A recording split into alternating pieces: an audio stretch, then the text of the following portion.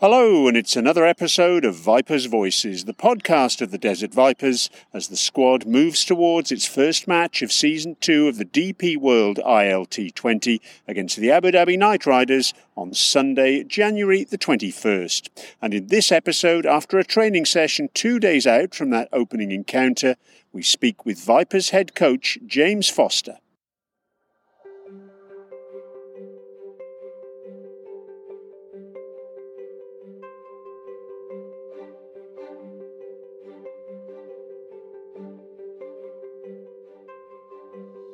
We caught up with James after a session at the ICC Academy, and we touched on a whole range of subjects, from the comings and goings of players that will affect the Vipers and every other squad in this tournament, the warm-up match against the Dubai Capitals, the arrivals of Dan Lawrence and Alex Hales, who were both at their first Vipers sessions of the season on Friday, and lots more besides. It's an engaging and insightful chat, and you won't want to miss it. But before we hear from James, a reminder as ever that tickets are on sale for all Vipers matches this season, starting with that opener against the Abu Dhabi Knight Riders. You can get hold of your tickets through the league's website www.ilt20.ae or at any Virgin Megastore in the UAE. Now, let's hear from James.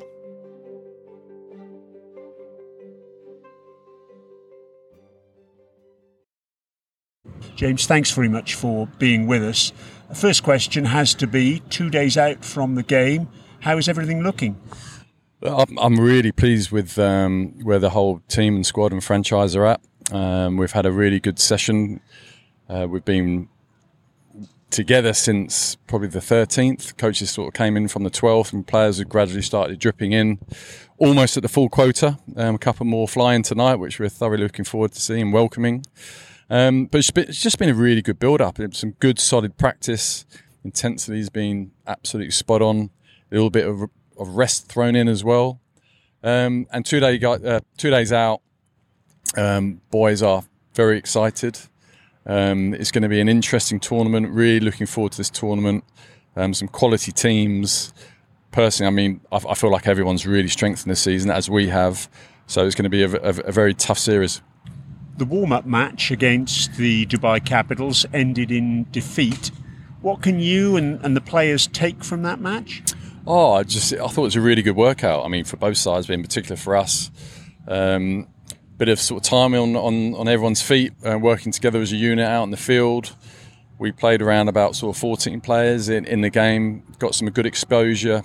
You don't want to sort of overdo it necessarily with giving guys too many overs, but it's just really what they needed to be ready come that first game. I thought there was a lot of positives with the bat and with the ball, a little bit of hustle in the field.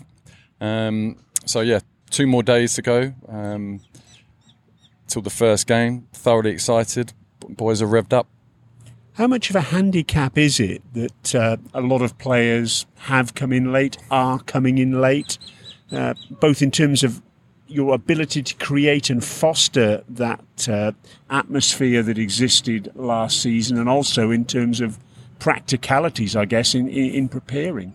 Look, I mean, I think it's quite normal in franchise cricket, to be honest. It happens, guys are very comfortable with that. As a coaching staff, we're very comfortable with that. It's pretty much the norm. Yes, it's nice to have the whole squad for 5-6 days leading in, but it just doesn't happen these days. And also, the real upside as well, we've got a huge core from last year, so guys are just sort of slotting straight back in, so it hasn't been a problem at all. Are you concerned by the expected comings and goings in terms of continuity, or is it just a fact of life in this tournament that every team has to deal with, and I guess it's whoever copes best with that will probably enjoy success? Because it seems, certainly looking from the outside in, that there's going to be a lot more comings and goings for all the teams this season in comparison to season one. Yeah, true. But again, it's kind of quite normal in a way with franchise cricket, with how that happens. But it's, again, there's something that we've addressed as a group today. We've sort of mentioned about that, and not to be shocked or confused by that. But the great thing is we've got some quality players, and we've got players going away for a little bit, then they'll come back in. And again, we've got a big core who understand what we tried to create last year as an environment within the squad.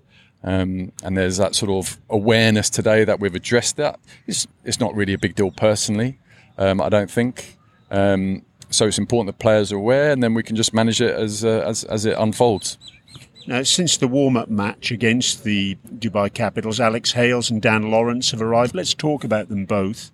Alex was the leading run scorer in the tournament last season, but it was a tournament of two halves for him. He was electric in the first part, and then he came back to the field in the second half of the DP World ILT20. Is there anything you can do to ensure he stays on song throughout the tournament, or any lessons learned by you or him about that? Look, I mean, as you said, it was a leading run scorer last year. Sometimes that's the nature of the beast in cricket and also in T20 cricket. Sometimes you're hot and sometimes you're not quite where you want to be. But Alex contributed on and off the pitch last year, really contribute with the environment that we're trying to create. He's in a really good headspace. He really has. Had a really nice chat with him today. He's really raring to go. He's excited about this season. He's had a nice time in Australia, and he's looking forward to sort of 3-4 really strong weeks here. And Dan Lawrence, someone you played with at Essex, he had great numbers in the T20 Blast and the 100 last summer. Arrives after a spell with the Melbourne Stars. What are you expecting from him? I'm really excited about Dan. You know, I've known him since he was 16 years old. I've had the privilege to watch him sort of grow up with his cricket, and grow up not just with his cricket but his life. He's a fine young man and a fine player, so he's got all the credentials to be an absolute star in this format. He's probably been quite unlucky over the last few years, because he hasn't had as much T20 cricket outside of England as he probably would have liked, with being involved in the test setup.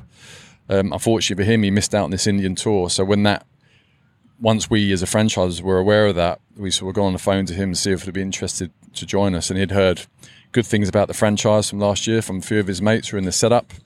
Absolutely delighted with what he can offer on and off the pitch. On the pitch, obviously not just his batting but also his bowling. Does it surprise you he hasn't played white ball cricket for England, because he's such a destructive batter, isn't he? Look, he is, I think it's an absolute star. I mean, it's a tough format to get into in that England side, 100%. But he's obviously had a really nice campaign for the Stars in the BBL. I'm really thoroughly looking forward to seeing what he can achieve for us this season. You mentioned his bowling. What sort of an asset could that be for the Vipers in this tournament? It's an unusual action he's got. He's an effective off-spinner, though.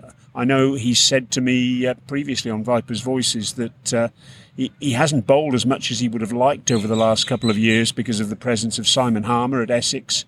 But he really could offer something, couldn't he? Yeah, he will. He'll definitely get some bowling for sure. He's, I believe, a very underrated bowler. He's a very canny bowler. He's one of those guys, obviously, his batting is his frontline skill set. So he thinks like a batter when he's bowling, which I think is a real asset. And he's just someone who just loves the occasion as well, in those big moments, getting thrown a ball. He doesn't get overawed, not just with the ball, but also with the bat. He sort of sees it as a real sort of challenge, and he gets excited by it. So I'm thrilled to see what he can achieve for us this season. Talk to us about the super sub rule that's come in for this season. There's a little bit of responsibility on the head coach to implement it, isn't there?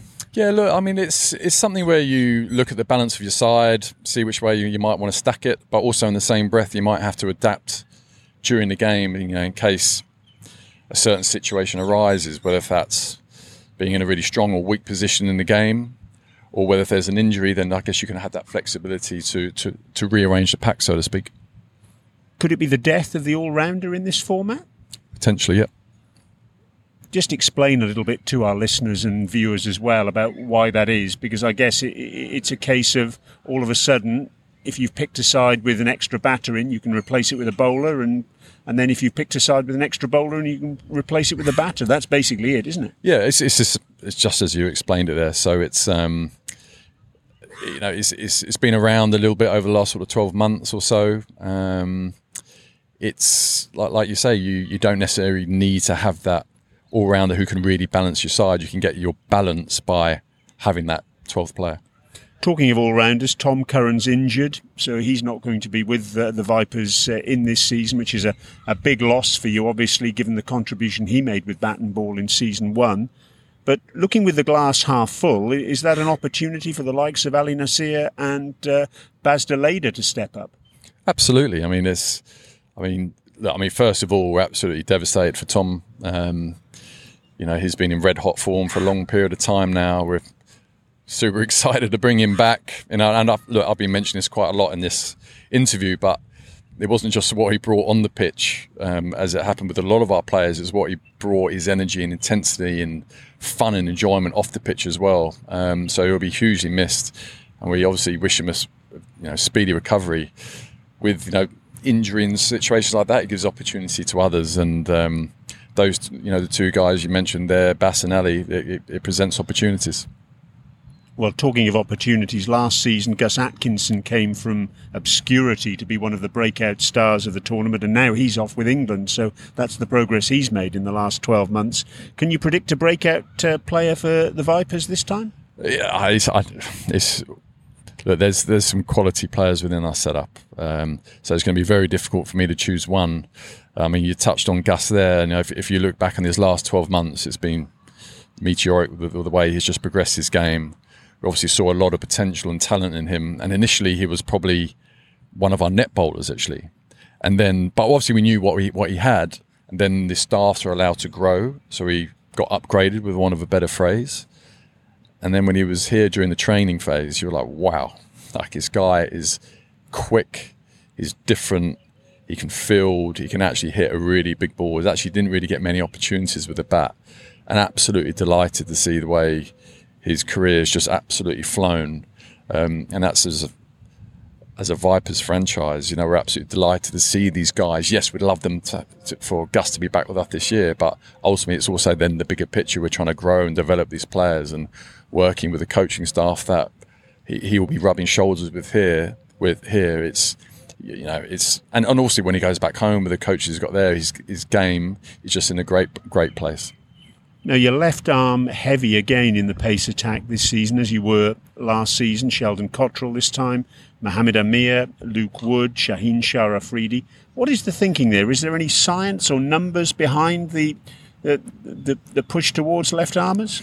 Well, it's just quality bowlers. It's really as simple as that. And sometimes when you have a team full of right armers, nothing really gets mentioned, and all of a sudden you get a team full of lefties, and people are like, what's the theory behind that? I do actually think the numbers are actually better as a lefty and as a whole, but it's the quality that we possess, and hence the reason we're absolutely delighted with what we've got.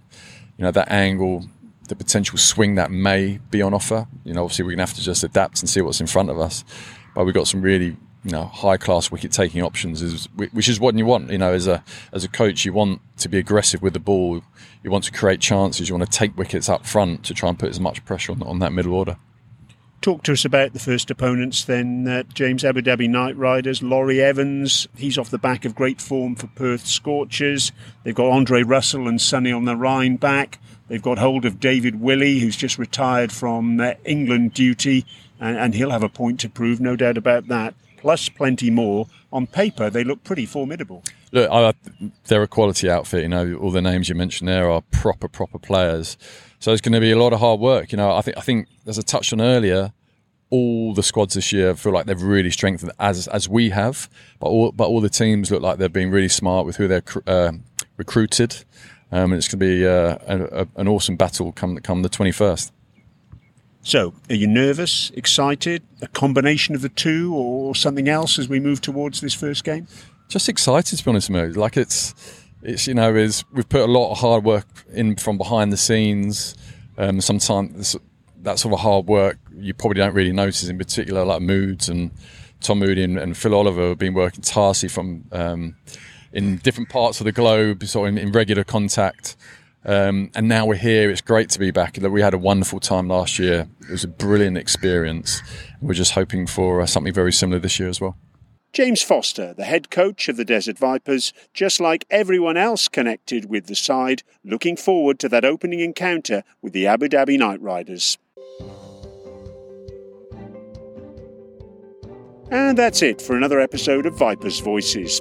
Please feel free to give us any feedback or thoughts on the podcast. You can do that via email at media@thedesertvipers.com, and you can get all the latest news from the Vipers at the team's website, thedesertvipers.com, or via all the major social media platforms. Don't forget too that tickets are on sale for all Vipers matches and can be purchased via the ILT20 website or at any Virgin Megastore in the UAE.